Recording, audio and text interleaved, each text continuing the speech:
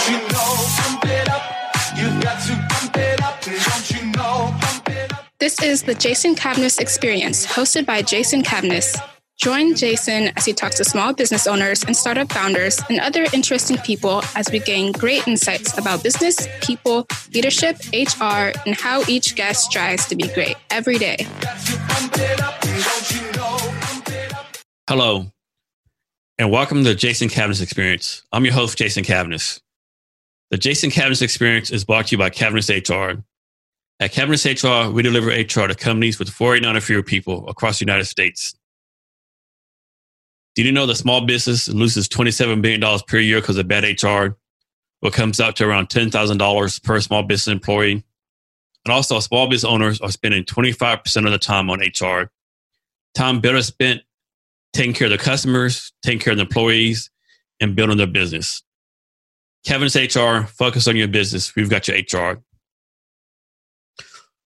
For today's episode of the Jason Cavness Experience, I'm going to replay a podcast I was on called the Dave's Head Podcast. It was a great conversation with David Ewing. We talked everything HR, from performance management, job search, labor market, equal pay, and other topics. I might take on several different topics. So this is a great talk with David Ewing from Dave's Head Podcast. So be sure to check out his podcast. He's getting started. He's just getting started out. He has a great format, a great podcast. So here we go. All right. So welcome back. So, we're talking about a lot of things today. And when you look at coronavirus and this climate that we're in right now, it's kind of transformed the way businesses operate, right? So there's, layoffs, firings, furloughs, all those things have happened in the last number of months. But on the flip side, there's actually been a lot of hirings. If you look at the medical industry and some other needs during this pandemic, there's actually been a segment of the job force that has seen a bump in openings and hirings.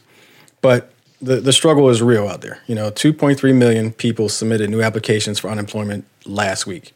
And that's the 16th week in a row where claims have exceeded 1 million, which is just a staggering number. 33 million Americans were getting jobless benefits as of June 20th. And today is September. Today is July 9th. So that number right there, 33 million Americans, is 5 times the peak of the Great Recession that we experienced in 2008, 9, whenever it ended. But on the flip side, things are kind of improving since that peak in March, early April. But we're kind of in that nervous time where kind of like, here we go again. We've got spiking cases all over the place. And that federal aid, that the PPP, is actually expiring. And so it could put us in a situation where layoffs and firings ramp up again. And so talking about the industry and hiring and firing and what we need to do during this time, and just the job market in general, I want to bring in Jason Cavness. And so a little bit about Jason. He's a retired U.S. Army officer who served 25 years, including 8 years as an enlisted member, CEO and founder of Cavness HR, host of the Jason Cavness Experience, master's in human relations from the University of Oklahoma. I don't know if they have a roll sooner or something like that, but we'll find that out in a second. And he's SPHR certified, which I'm sure he'll explain what that means. And yes, for the third week in a row, or third episode in a row, I should say, he is a member of Phi Beta Sigma Fraternity Incorporated.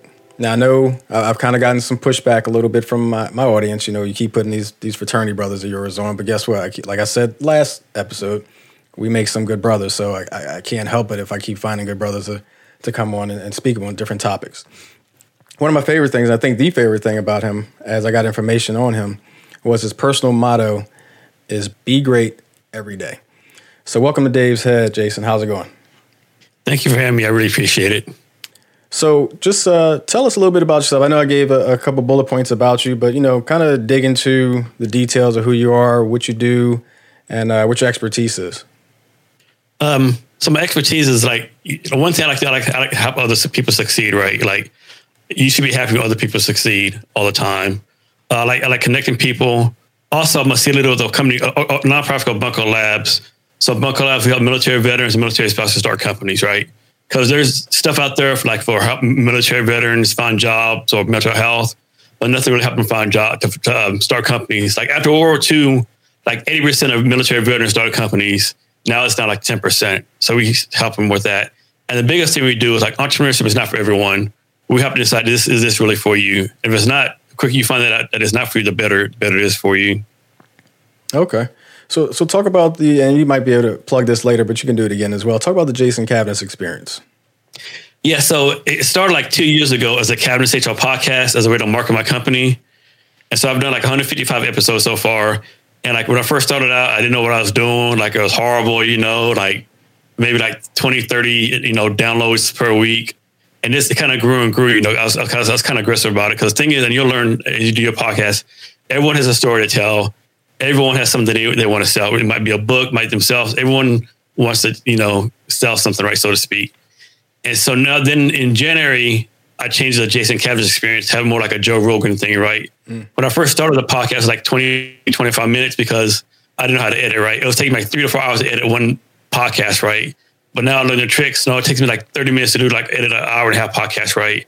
So now I'm doing like in person, more in depth, like 1 2 hour talks with people.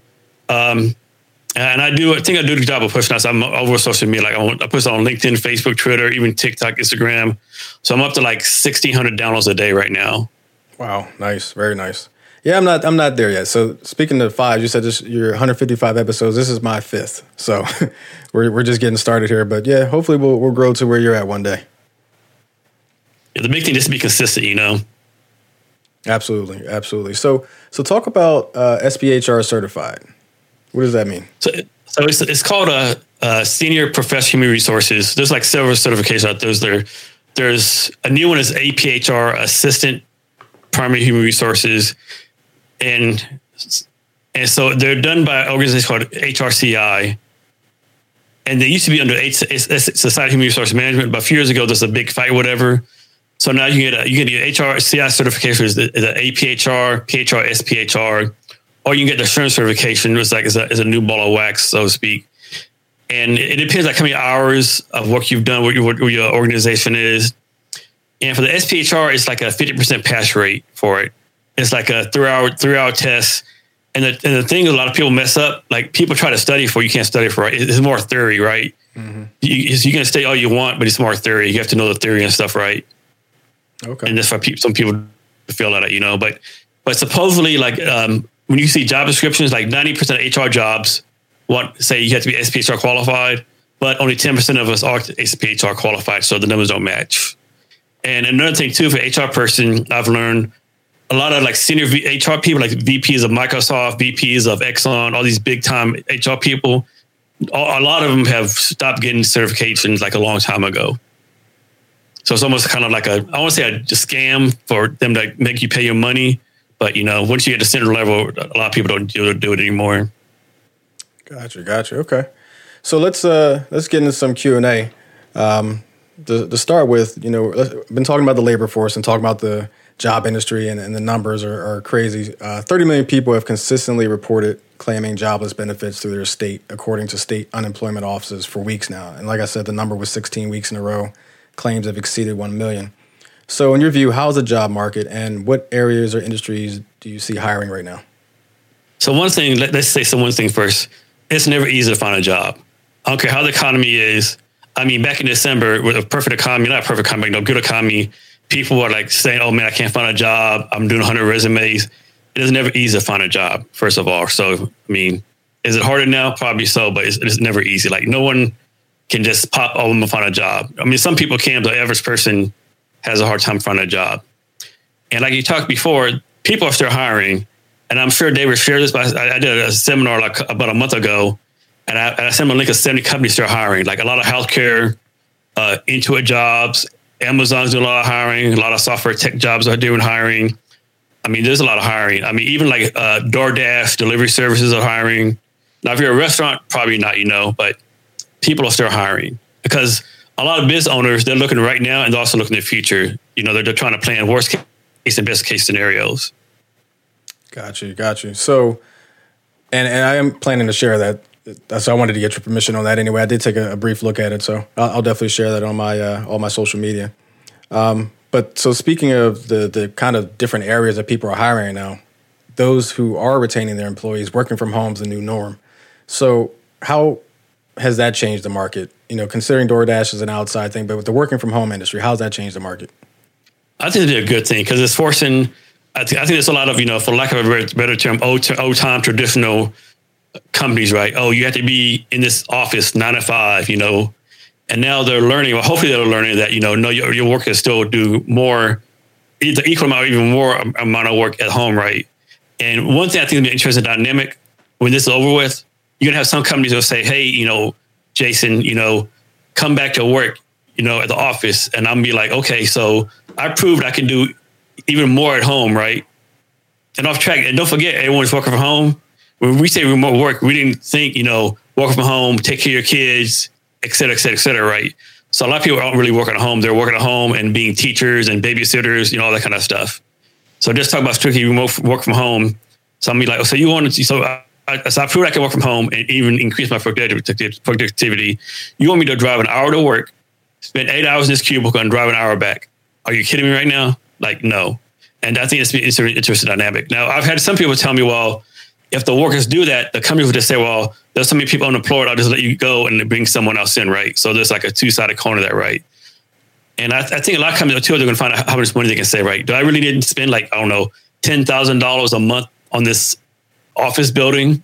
Do I really need that, I mean, it's going to be an interesting dynamic, Yeah, and the crazy thing about it is we are so much more productive, at least for my team and in the area I work in. I mean, we're up at 7 o'clock logged in. We're on still at 7 p.m., 8 p.m., and we're just, you don't have that commute time, like you said. You don't have to worry about dodging traffic, a commute that might take a half an hour. There's an accident, so now it's a 2-hour commute. You don't have to worry about any of that stuff.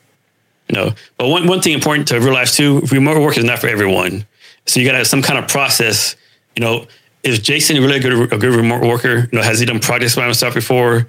Or is he the type of person, do I need direct supervision?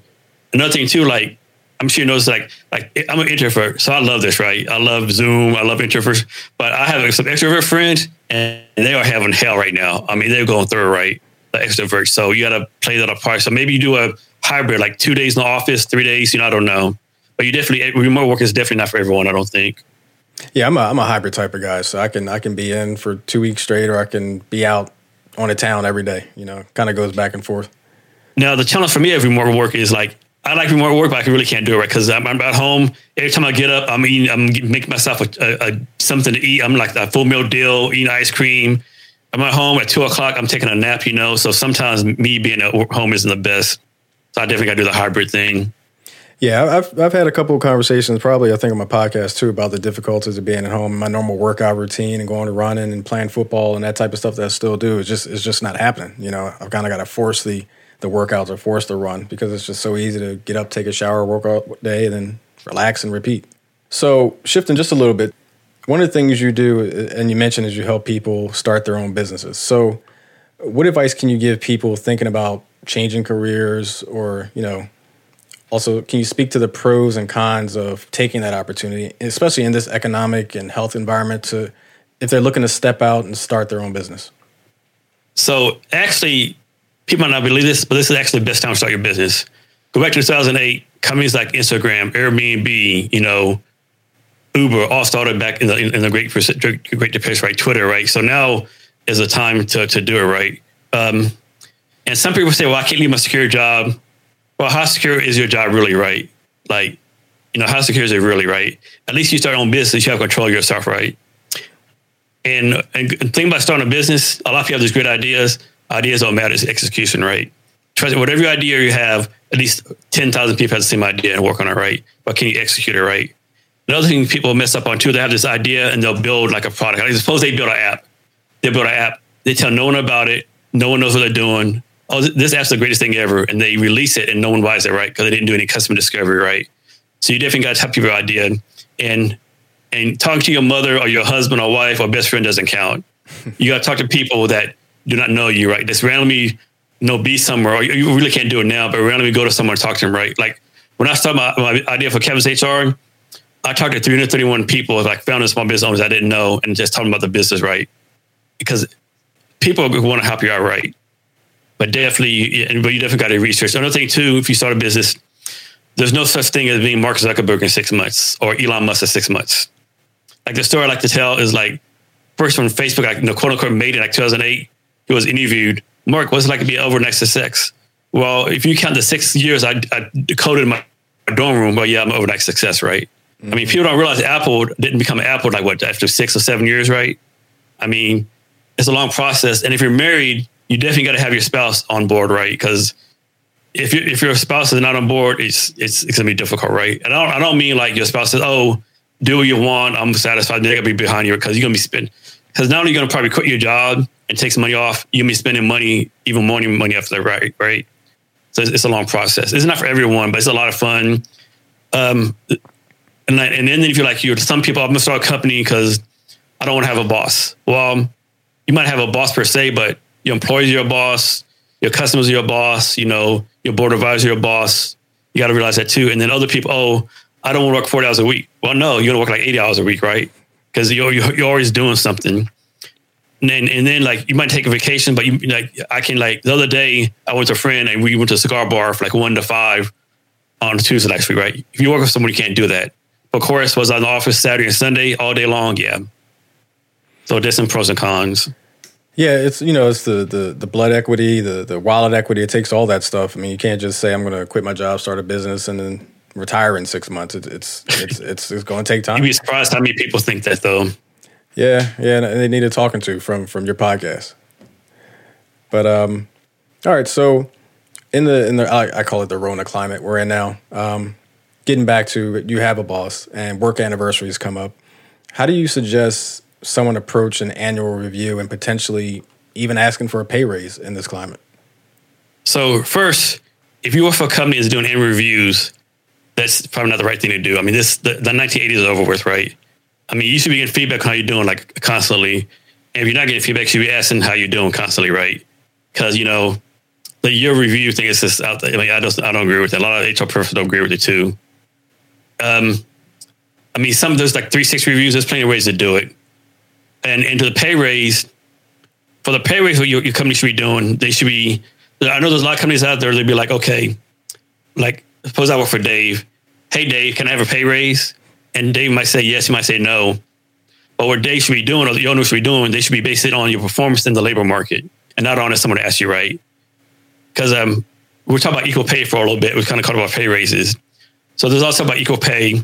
So there's a law passed in 1963 that says equal pay is a law. How there's a lot of stipulations. Like one stipulation is like if the guy's been for 10 years and the female 1 year, they can have different pay, different things like that, or different schooling. But back to the pay raise and the equal pay. So stats show if like a guy and a male and a female get hired at the same time, both make $50,000 a year. Stats show 95% of the time the guy's going to say, I'm worth more than this, I want more, and he's going to get a raise. So instead of making $50,000, he makes $60,000. Stats show 95% of the time the female is going to say, thank you very much. And so off the bat, instead of 50-50, it's 60,000 to 50,000. A year goes by, they each get a 10% raise. And then, of course, 10% of 60 is more than 50,000. And then how that ties in pay raise, stats show that men, no matter, they might do the most insignificant thing. Oh, I did this great thing, but it's really minor. They're going to ask for a raise. Oh, I turned a report on time. I need a raise, right? So they're constantly asking for raises. And female stats show never ask for raises. Like, oh, I'll be recognized for my work later on the road, right? And that's not the case, right? And so I think if you're an owner, you need to do like raises and all that kind of stuff based on your labor market and performance versus people asking for performance reviews. Because you think when you do a performance review, I mean, hopefully everyone does a good job, right? So I think you have to base on your labor market. Yeah, this is my opinion. No, I mean that's a good opinion. So before I got into consulting with my own company back in 2004, I think it was, I worked for a company and I was constantly getting 2-3% pay raises. And I remember there was a year I got employee of the year from my division or my department, and I got a 1% pay raise. What? And, and it was like that was it for me. I was like, okay, I can't do this anymore. So most companies have no rhyme or reason, no like, I don't want to say scientific method or logical reason. They have no like reason, no like thought process, Yeah. All right. So last question for this segment. So where do you see the job market and growth potential for the rest of this year going forward? And maybe could you discuss, there's a thing in the package you gave me called Job Search Realism. Could you discuss that maybe in that context? Yeah. So the job search realism is you got to realize, like, on average, and this is like pre-Rona days, so to speak, probably harder than this. On average, is each job you have 250 applicants, right? And then only 2% of them get called for an interview. So there's a lot of people out there that they'll get called for an interview, they don't get a job, and they'll get like down themselves. So I didn't get the job, blah blah blah. But you should think of it as a success because you're 2% of the 250 got called to interview.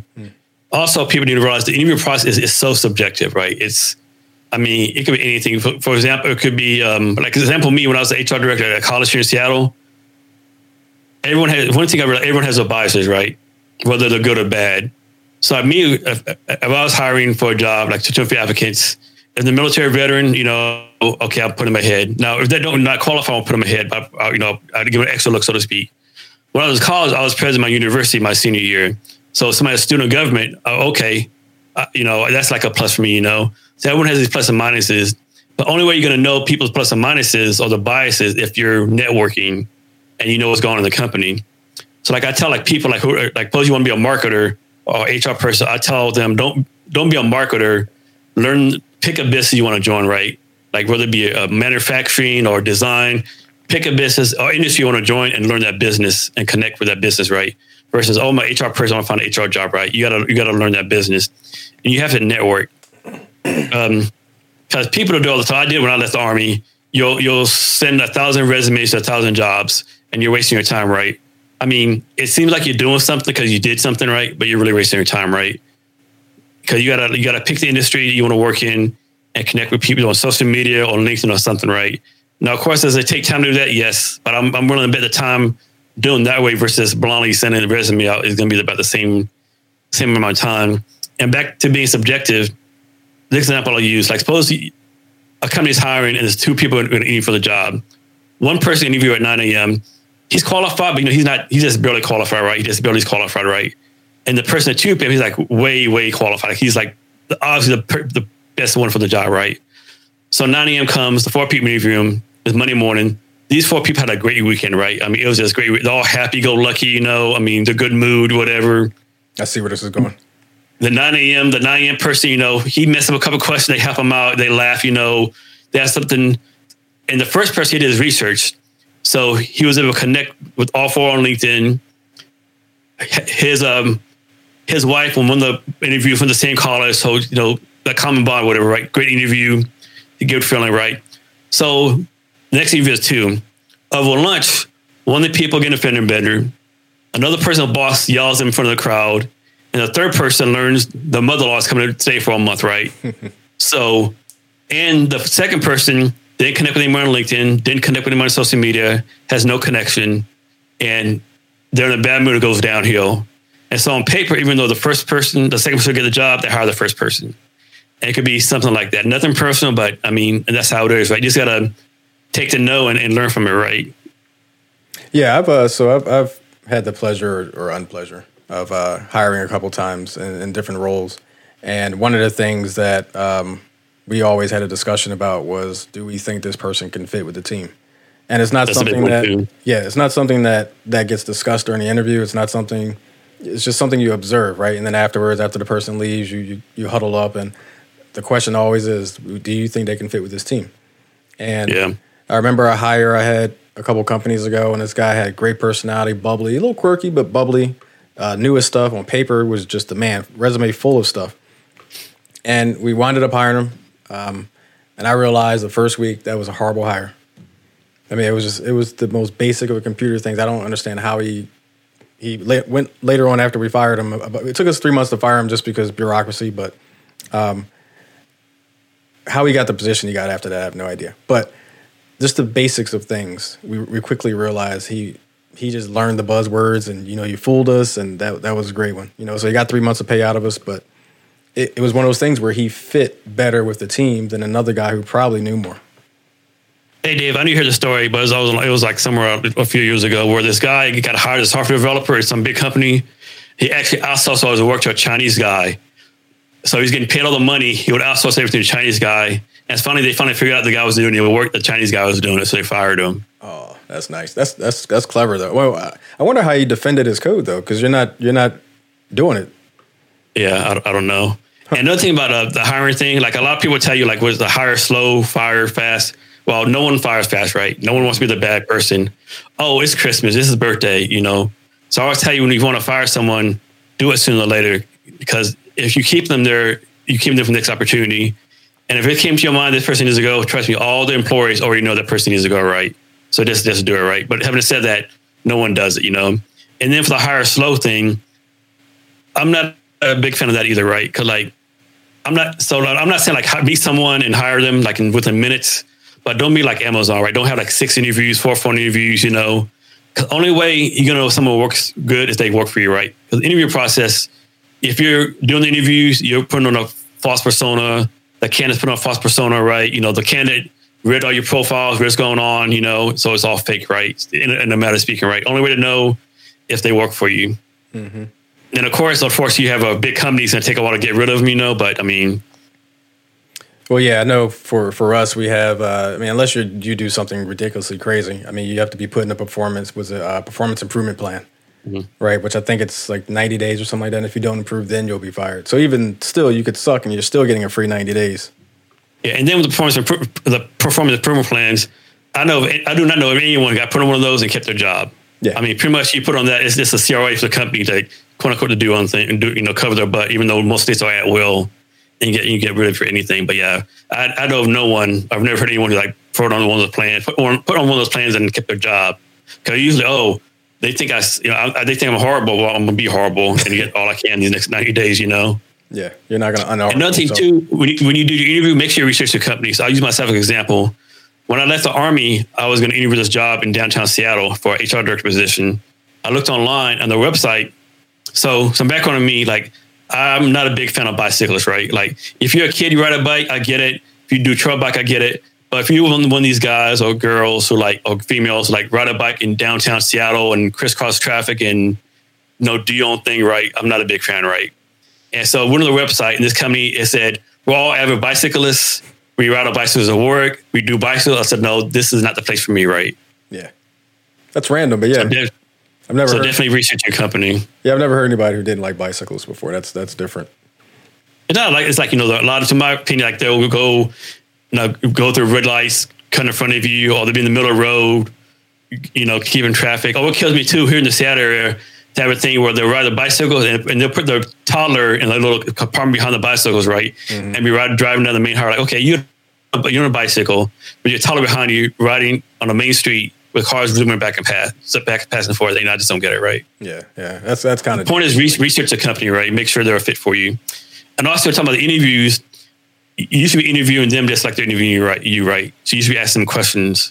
Because you might ask. Like suppose you have a annual family reunion every year in June. You should ask, well, what's going on in June? They might say, when month of June, it's all hands on deck, 9 or 12 hours a day. Well, maybe that's not the place for you, Yeah, I will say when I interview potential candidates, one of my biggest things I think is when we get to the part where we think we know everything there is to know about the candidate. We've talked through all the technical stuff and we got a good idea. Not a great idea because we haven't huddled yet. We have a pretty good idea of all the information we need. And then I say, okay, do you have any questions for us? One of my biggest pet peeves is when they go, no, I have no questions. Yeah. That's definitely the wrong thing to do. There should be plenty of questions. Like, I think one good question a candidate should ask the interview panel, because odds are most interview panels like 4 people. Odds are if you get hired, you feature your boss on that panel. You should ask, for my boss, what do I need to do to get my boss a gold star, right? Or what can I do to make my boss look good, right? Because the boss is going to think, oh, this person isn't working for me yet, and they're already thinking of ways to make you look better, Mm-hmm. One of the questions I ask sometimes back when the last time I interviewed, I'll ask, so tell me about the dark secrets. Tell me what makes you unhappy about here. The pet peeves, yeah. Yeah. That's definitely a good one.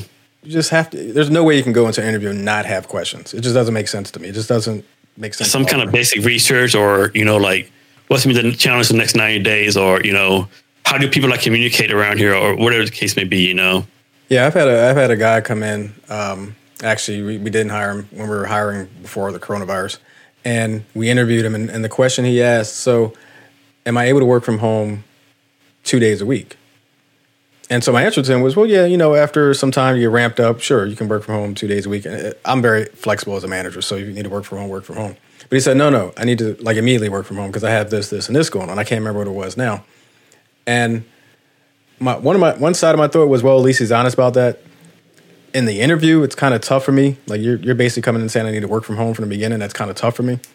But at least it was honest. It was a question that, if you've got, like you said, if you got a family reunion in June, you kind of want to know if they're going to be flexible enough to let you go to that.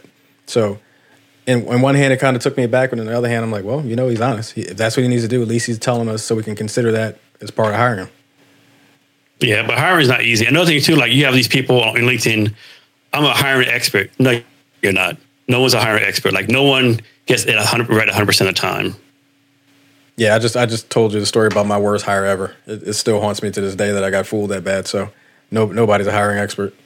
All right. So, just a quick follow up. Something we were talking about probably about 10 minutes ago. So, in this new environment, networking is tough. Like there's meetup groups for all types of things across the industries. But outside of, virtual types of Skype and all the other venues and methods to virtually chat these days, how do you see people networking now? Mainly, it's like many virtual meetings, like meetups and stuff like that, is the things going on, And another thing too, I'll say, like a lot of people really mess up on their job search. Like, suppose I'm an HR person, like I should not be going to other HR meetups, right? Is another HR person going to hire me? No, I should be going to like tech meetups, marketing meetups. You should be going to meetups where people don't know you, right? To build a network. And another rule of thumb is like if you're either starting a business or look for a job, you should be meeting one new person a day. Is that realistic? Maybe, maybe not. Like, I'm not saying like, have a 3-hour meeting with them, but somehow a LinkedIn connection or some way you should be meeting one new person a day, all for the most part. Even if you have a job, I know a lot of people, I have a job, I've been here 10 years, nothing happened to me. Trust me, sooner or later, you're going to leave that job, right? And so I'm not saying like network all the time, but at least once a month or once a week, you should still be networking, right? Because I have a good friend, she has a recruiting company in Cleveland, Ohio, and she was telling me when Corona first hit, this person I heard from like 4 years hit her up. Hey, I just lost my job. Can I come work for you? And she's like, are you kidding me? Right? Haven't heard from you for 4 years. Like, no, So you definitely got to build a network up. You should always be building your network up. And it can be something simple like going to meet up, your church, your softball. I mean, someone knows someone, right? I mean, and another thing too, like on LinkedIn, people say, oh, I will connect with you unless you send me like 2-page paragraph, what you want. Most people just simple to say, hi, how you doing? I connect with you. Most of them are going to say yes. I mean, you're going to have some jerks that are going to say no or some mess like that, but most part they want to connect to you. And most part people want to help you out too, especially in today's time and what's going on. But what like Wayne Gretzky said, you miss 100% of the shots you don't take. So you have to ask for help, no matter what it is.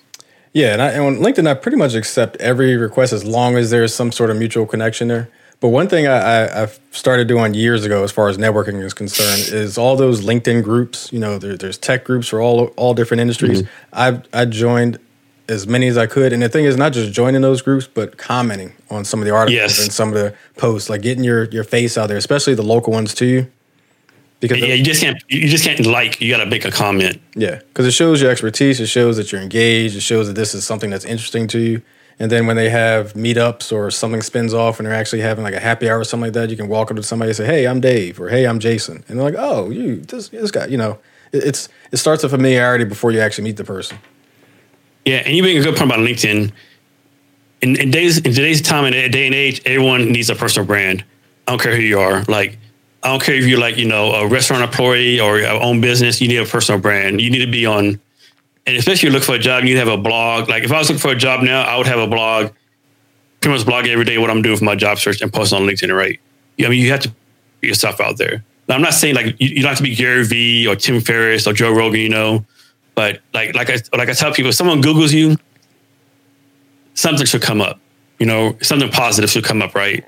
And like, I'm not saying you have to be everywhere. Like maybe you're a good writer, but you don't like being on video because you don't like your talking voice. Just do a blog, right? Or maybe you can't write well. Get on Instagram, right? But you need to be on this somewhere, especially on LinkedIn. Like you should be on LinkedIn, right? Mm-hmm. Now with LinkedIn, like the good thing about LinkedIn, everyone can post. The bad thing, of course, everyone can post, right? Absolutely. So definitely a lot of noise on there. So with LinkedIn, you definitely got to make use of hashtags so the right people see what you want. But I definitely say, you got to be on social media. Gotcha. And I keep thinking of follow-up questions, but I don't want to keep you all day.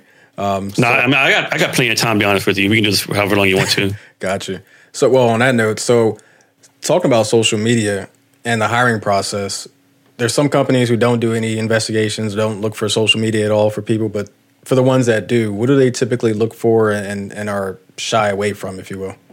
So this just be me, like when I was hiring for Trident Seafoods and Highline College, like I don't care what you put on Facebook or wherever, you know. I don't care, like, there's a video of you like drinking a case of beer and doing whatever.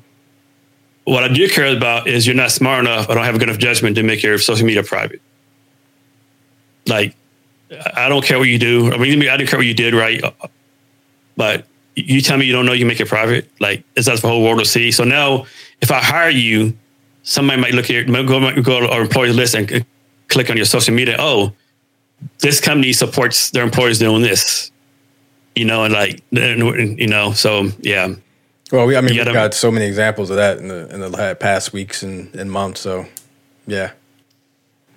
But having said that, like, you know, I think most companies are going to go through your social media. They might not say they don't, but you have to assume they do. You have to assume you look for a job, they're going to go through your social media. They're going to Google your name. They're going to go to your social media. They're going to look at your Facebook account, you know. And that's another thing, like on Facebook, I know, like, make sure that you do it where people cannot tag you and it just goes into their Facebook feed, right? Make it where you have to, where someone tags you, you have to give your permission first, right? Because last thing you need is like something happened back in high school or college and someone finds an old photo and they put it all over Facebook and tag you. And next thing you know is like, what is this, right? Yeah, I definitely have that turned on my my security. You're not just going to tag me in some random photo. Yeah, but social media, it can be a curse and a blessing, you know. But you definitely got to control it. You got to use it to help you out. Definitely. All right, so we'll end the Q&A there. And so what we'll do now, we'll move into what I call first thoughts. And for anybody just tuning in for the first time to my podcast, first thoughts is exactly what it sounds like. It's the first thoughts for a phrase or a word that I'm going to give Jason. And so the questions, some of the questions that we had prior to this, Jason was privy to before this interview, but you know, follow-ups you can't account for, and it seems like every episode I get more and more follow-ups. It's just the progression of this podcast. But first thoughts, he has no idea what I'm going to ask. Typically they fall into the categories that we're discussing. Sometimes they won't, but here we go. All right, so we actually talked about this, and it might be a rehash of what we just said, but one of my first thoughts was going to be LinkedIn. So if I say LinkedIn to you, what's the first thing that comes to your mind? Hate and love. I love it because it's LinkedIn. I mean, it's a great resource, great way to connect with people, great way to, like, you know, get business leads. All the topics, so a good way to make connections. So I have like 23,000 connections on LinkedIn, right? And where I built it so much, there's a what's it called? An app called Duck Soup. Duck Soup lets you take Sales Navigator, which costs a little bit more money, and build on your search. And you can do like what I did. I did a build on your search. Small business owners, founders, and CEOs, a company that's $4 or less in, say, Pennsylvania. I did that search, and like 500 small business owners will pop up. Then Duck Soup lets you send an automated message to all those people, right? Wow. So I live for stuff like that, and just like people posting stuff and learn the great things people are doing. I hate it because it's not user friendly, it's not intuitive. You know, it's like for example, it's like one of my pet peeves. If you're on TikTok, Instagram, Facebook, Periscope, whatever, Snapchat, day one, no followers, you get access to the live. LinkedIn is like, how they even like decide who does live, right? Like, I don't know. Like, I know one person who's been on LinkedIn for like 6 months, has like 100 connections, has posted no videos anywhere. And they gave him this person like LinkedIn Live access. Now someone else has like 20,000 LinkedIn connections, has a YouTube Live, Twitch Live, posts videos all the time. And they told him, no, don't apply it again. We're not going to approve you, right? So I just one of my pet peeves, right? Of what the thought process is there, right? Now, of course, another thing I'll say, I'm like team hate Microsoft, right? Hashtag hate Microsoft. Okay. So I'll probably blame it on me part of the Microsoft team, Microsoft now too, right? But LinkedIn has always been like that, you know, like it's great. They do good things. They know do stuff like, what are you thinking here, you know? But one thing, if you look for a job, a small business owner, you got to be on LinkedIn, right? I mean, all the recruiters on there, every recruiter I know sources from LinkedIn. I mean, you have to, if you look for a job, you have to be on LinkedIn, and it has to be more than, you know, your name, no profile photo. You have to like really think it out. And like, 'cause a lot of recruiters are going through your LinkedIn profiles. Another thing with recruiters too, they call it's called a LinkedIn Recruiter Lite. They do Boolean searches, so they do all these keywords, and if that keyword's not in your profile, you're not going to come up. So keyword search is definitely a big thing for recruiters on LinkedIn. But yeah, you have to be on LinkedIn if you look for a job. And even if you're not looking for a job, go there like once in a while, like update something, right? Be an active member of the community. But like I said, I hate it too, but it's the only thing out there. You know, it's the best thing, so you got to be on it. Yeah, and speaking of being active, is like one of the things you said earlier, where, you know, if somebody was in the Army, it kind of piqued your interest, or somebody was in student government piqued your interest. You know, put your activities, put your non-work activities on there, things you might be involved in, fraternities. That's a big thing, yeah. Put your volunteer stuff on there. You know, like suppose you're a volunteer soccer coach or whatever the case may be, because you never know what someone else has done, right? You never know what the connection is, you know. And also, too, when you go to do an interview, you look up people on LinkedIn, like, oh, he's a soccer coach, too. It's something we can shoot the breeze about while we're doing this interview. Exactly. Yeah. All right. So next first thought. So company bonuses. I'm personally against them. Reason being, stats show they don't serve the purpose, right? Because usually stats show you give someone a bonus, everyone else on the team, but like, man, he don't deserve a bonus. You know, I did the best I could, and I wasn't good enough. So obviously my best is not good enough. So I'll just do average, right? And then the purpose of the bonus, I got a bonus, I can kind of take a break now, right? Now, of course, that's just speaking generalities. You know, sometimes they do work, but I just think they make too much of a us versus them mentality. You know, in my opinion. You know, so I'm not a big fan of them. I know some companies they work for some companies. I think you have to base on your labor market. I think everything has to be tied to your labor market and the performance. Because then too, depending on what your business is, we're going to compete for a bonus. And then you have the thing where it's like what's called a cutthroat environment in your workplace, you know, where someone is purposely making someone else look bad, you know. And I think it gets over the team environment. Like I said, it's not every case, but, you know, that's what I think, you know. So I would not use them. Gotcha. No, that makes sense. There's I could think of a company I worked for before where bonuses were very cutthroat. Very, very cutthroat. All right. So next first thought, unemployment. Oh, man, that's a good one. In today's age, if you do it right, there should be no unemployment. There's just too many opportunities out there, you know, right? I don't care. You have some kind of skill. You might think you have a skill, but there's something you know how to do well that someone wants you to pay for, right? I mean, look at Upwork, Fiverr, all the gig economies, you know. There's so many things you do, like a YouTube channel. Like there's people making like hundreds of thousands of dollars on YouTube channels, right? Mm-hmm. I've been following this guy in New York City named Brett Conti. His YouTube channel is nothing but like travel in New York City. He did like a YouTube video of how he makes some money. Last year, he made $175,000 after taxes, right? Doing YouTube videos. Now, of course, he's pretty good at it, right? But here's a perfect example. So when I worked at Trident Seafoods in Alaska, we always had trouble getting people to come work there, right? Most of our workers came from either the Philippines or Kenya or Somalia or 2 or 3 other African countries, right? Now, the challenge is it's not easy to work, right? It's like 6. So first of all, if there's no fish, there's no work. But usually there's lots of fish, right? So you're working 16-hour days and you're doing like the same thing. You're standing on your feet and you kind of same fish over and over again, right? But people there, they were easily bringing $6,000-$7,000 a month, right? Easily, right? We could never get any Americans to go there. Maybe a few, but never any Americans. So perfect example, a lot of the people from the Philippines, the whole family will work there, right? So suppose like 6 people in the family, they would work 6 months on, 6 months off, right? So 3 would be there, 3 back home. And back home, they would have like mansions in the Philippines, right? Another example, I had a good friend, Rafael Rico. He lives in Harlingen, Texas, right? He works in Alaska 6 months a year. He has like pretty much a mansion down in South Texas, right? And we can never have anyone fill the jobs, right? And I mean, that's opportunity, right? No, but don't get me wrong, it's not easy to work, right? It sucks, right? You stand up all the time. I mean, they will give you, free food is paid for, housing is paid for, but you're in the Aleutian Islands. There's like one small bar. Like there's nothing to do. Basically, you're working 16-hour days, eating, sleeping. So it's hard work, but after each fishing season, like maybe 4 months, after 4 months, you could easily have $20,000, right? And all the money you save by not doing all the stuff right. But we could never get, any like quote unquote Americans to come up there, right?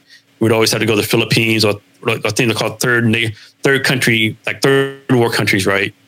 So there's opportunities like that out there, the gig economy. I mean, there's so many things. I mean, go back old school, right? Cut people's grasses, I mean, there's so many things. Something. Yeah. There's something. So there's something you can do. It could be like, there's so many things out there. And it's funny that's the story you referenced. So after my freshman year in college, somebody asked me if I wanted to do the fishing in Alaska, and I was nobody can see what I'm doing obviously, but I was this close to taking it because it was like for a 3 month, which is basically beginning of summer to the right fall, trying to go back to school, and it was like it was going to pay me something like $20,000 or $15,000, something like that. I'm a 17, 18-year-old kid. I mean, come on, I'll take that for the summer. But I decided it's good money. Yeah. And the things about Alaska, like you get a lot of overtime. Like most states, it's overtime. Like after you work 40 hours. In Alaska, like suppose Monday's the first day of work or the work week. Suppose you work 11 hours on Monday. Those 3 hours count as overtime. So in Alaska, it's anything over 8 per day in the 40 hours. So you're getting paid overtime like crazy, right? Nice. I need to go to Alaska. All right. So next first thought, early retirement. So I can only speak for myself. I don't believe in retirement, right? 'Cause like me, I'm not a spring chicken. Like I'm not a young buck, but I have all this fire, all this focus, right? I can't see retiring, Some people it's for them, but I think every time we're like now the life expectancy for us in America, like 80, 85 years, right? And so like you retire at 55, 60, you still have 20 years of your life, You're just going to sit on the porch and fish. Like, come on now. I mean, it's for some people, don't be wrong, it's for some people, but it's not for me, right? I don't think retirement's there. And then with Social Security, sooner or later it's going to go out the window, Mm-hmm. Hopefully, it's going to last a couple more generations. But I think if you're working right now, you should not even plan on having Social Security, right? You should plan on making it all up yourself. Yeah. So I just don't believe in retirement. I just think, like me, I just have too much focus and fire. Like I did a podcast. Someone asked me, "What would you do if you had your own startup?" Well, I'd probably go work with someone else's startup, right? I would do something like. Yeah, that was a throw in, a wild card first thought. I just wanted to see what your opinion was. Popped in my head when I was coming up with him. I said, let me see what he thinks about retirement. All right, so next first thought. So we talk about certifications and training. And you kind of mentioned it a little earlier, but certifications and trainings. What's your first thought on that? I think they can be good. I mean, some industry definitely need it, right? Like if you're driving like a semi truck, 18-wheeler, hopefully that person has a CDL, right? If you're flying United, hopefully you have a pilot's license, right? So some things I think you need them to do, but like HR, they really need to be certified. Maybe not, right? I mean, and of course, there's things like plumbers, you won't have a license, but on the opposite end, like we'll say barbers or hair salon people, right? Do they really need a license? Like, do you really need a license to cut hair? Like if I go to you and you mess my hair up, I'm not going to go back to you, right? Regardless if you have a license or not, right? True. So do you really need one? So sometimes I see the license just like a bureaucracy from local governments, so to speak. Yeah, for me in IT, I started in industry so ground floor. I kind of worked my way up my experience told more than certifications would. And so I've never pursued this. Well, I've pursued it in a sense that I've studied for the test. I've never actually taken any of the tests, but it's just always. In my industry, there's so much technology turnover where every year, every 6 months, there's new releases, new technology, things that I've got to learn anyway. So a certification. Your industry things change so much, like from year to year. Like it's like you get a certification or whatever. It's like your next year is like obsolete, right? Obsolete. Yeah, and a lot of times with Microsoft, I know you hate Microsoft, but a lot of times with Microsoft certifications, they only last 2 years, especially in my industry. So they change their software almost every year. So you're almost obsolete after half the lifespan of the certification anyway. So certifications are interesting. It's never something I thought about doing that much. I'll do training a lot, but I won't do certifications. It's pointless to me. Yeah. I think certifications too, like they boost people. They do a good job of boosting some people's ego up too. Like, X certified, right? So I think it boosts up your people's egos. Well, let me clarify. So I don't think they're pointless. I think for what I do and for what certain people do, especially in IT, they may be pointless. Now, for people who get really granular and I apologize for the Mr. Softy in the background if anybody can hear that. But for some people who get really granular in technology, like routers and circuit boards and that types of thing, maybe certifications might be more important. But when you're talking about data, to me, data, and that's the industry I work in, data is just data. It's just what I do with it, how I'm able to use some software built by Microsoft or Cisco or Unix or whatever to move it from A to B. Yeah. Now, some certifications you need, right? Because my cousin, she has an electrical company in San Antonio. So if you're a lineman, you have to be certified, right? You just can't like walk up an electrical line and start working on electrical lines, right? So some certifications are definitely needed. Yeah, some too for insurance purposes. Like you just said, they probably need that as well for insurance purposes because you can't be able to line and electrocute yourself and then go, he wasn't certified, and that's not going to work too well. All right, so last first thought. And this is sort of kind of on that line, a little spinoff, but one of the things I've seen is kind of not going to be a single word. It's going to kind of be a little diatribe. But one thing I've seen a lot recently, and I see a lot with the younger people, is when they select their college majors, they select majors that are either super saturated when they come out of school, or there's just not that much opportunity because there's so few people who do it that the people who are doing it already are really good at it or established and tenured and all that. So the first thought is actually college major, and speaking more so about choices, and what do you think and how that impacts the industry and the workforce? I don't think college major matters anymore. I mean, I'm trying to think right now. I can't think of anyone I know with a college degree who's actually working in that field, right? Exactly. I mean, it doesn't matter. And like, I think agree, college doesn't determine you're going to do a good job. The only thing college really does is like, can you put up with this for 4 or 5 years, right? Yeah. I mean, it's all it is, right? I mean, so I don't think college degree matters. Now, of course, if you want to be a doctor or a scientist, that matters. But if you want to be a business person, it doesn't matter if you have a business degree or marketing or a philosophy degree. Probably not. If you want to be a business person, it's probably more important to get a lot of great internships at different companies, versus your degree. I mean, learn the industry. I don't. Very, very do people like get a degree in whatever it is and go right into that thing. Yeah, it's one of the reasons I push. So with the mentoring I do, is one of the reasons I push technical schools or what are they called? Not vocational, but the where you do the hands-on stuff. I forget what they're called. Yeah, the coding academies, all that kind of stuff. Mm-hmm. Because people who are really good at that, they can take that and do anything with it. And the same, it's like when people used to go to college. What's the other one? That used to be really popular back in the day. I can't think of it right now, but communication was a huge one. Yeah. And then you come out of college and it's like, okay, well, now what the hell am I going to do with this degree? Yeah, no. You get a communication degree, and now you can go start working for CNN for day one, right? Yeah. And no offense to anybody who has a communication degree. I'm just saying, I don't know anybody who has a communication degree and went and just took over the world after they got out of college. It's just usually the people I know with communications degree are immediately looking for work, and they're looking for work for a pretty long time. Yeah. I think the biggest thing about college is not the degree you get, but the network you build up, right? The connections you make, like do internships, meet people, I mean, just, use that. Like, I mean, you're going to be alumni at college and take advantage of the alumni network they have there. Yeah, absolutely. Yeah, I mean, if you go to a great school with a great alumni network, I mean, you can just come out and it doesn't matter what your degree is, you can contact with some people and you'll find a great career. Yeah, and some colleges definitely have better networks than other ones. Yeah, for sure. Penn State over here on the East Coast, I think they have the largest alumni network in the country. Oh, wow. I didn't know that. Yeah. I have a friend of mine. He'll tell you if it isn't true, he'll tell you it is true. Trust me. All right. So that was the last first thought. So what I'd like to do now is give you an opportunity to, if you want to promote anything or anything you have going on, feel free to tell the people about it and how to follow you and all that stuff. Okay. So first thing, like I said, I'm a city leader of Bunker Labs. We're a nonprofit based out of Chicago, and we help military veterans, military spouses, start companies, like helping the entrepreneur journey. Like we help hook them up with networking, something as simple as like a business name. Like people don't realize how hard it is even to do a business name, right? Because you do a business name, you have to make sure you have the .com, .io, .co. Make sure you can get on LinkedIn, Facebook, all that kind of stuff. How to do a logo. Do you even know what Google Analytics is? All those basic stuff, right? So we have one thing called Lone Star Lab Online. It's like a 2-month online course. And then we have a thing called Veterans in Residence. So Veterans in Residence is a partnership with WeWork, where WeWork gives 10 people free space in 25 WeWorks across the nation. So we started the next cohort like July 1st. So basically the 10 people in each city get free space for 6 months.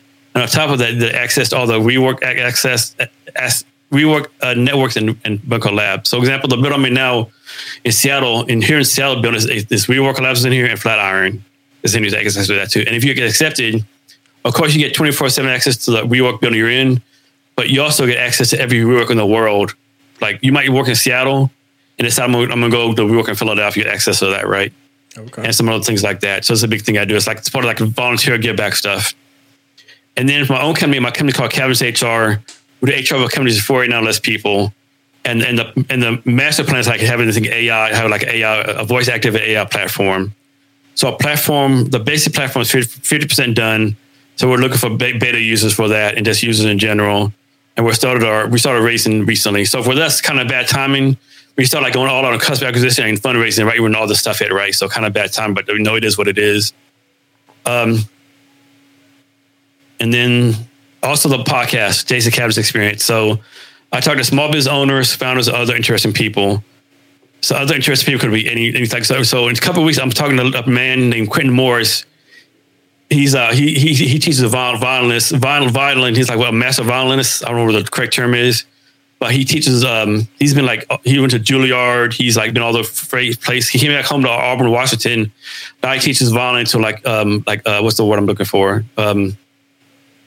Underprivileged kids, right? Okay. So he's gonna be on a couple of weeks. So a couple of people like that, And plus, if you have something you want to sell or just talk, it's a good experience, right? You could do a good job of promoting that. Okay, cool. That's all good stuff.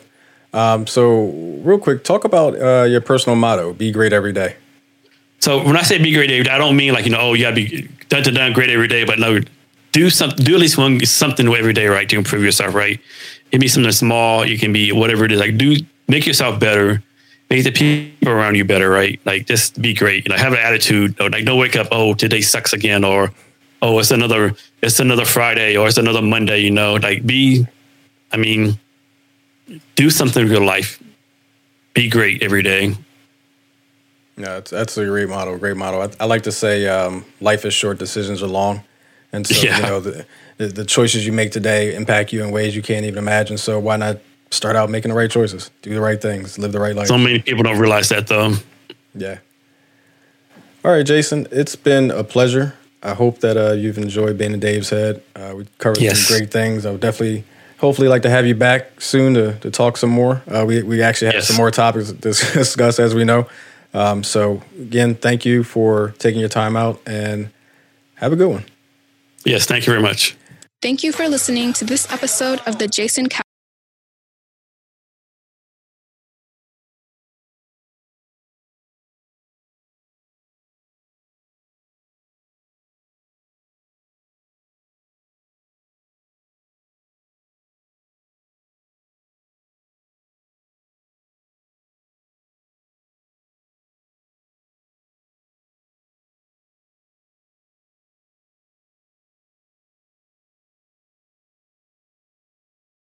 Cavness Experience.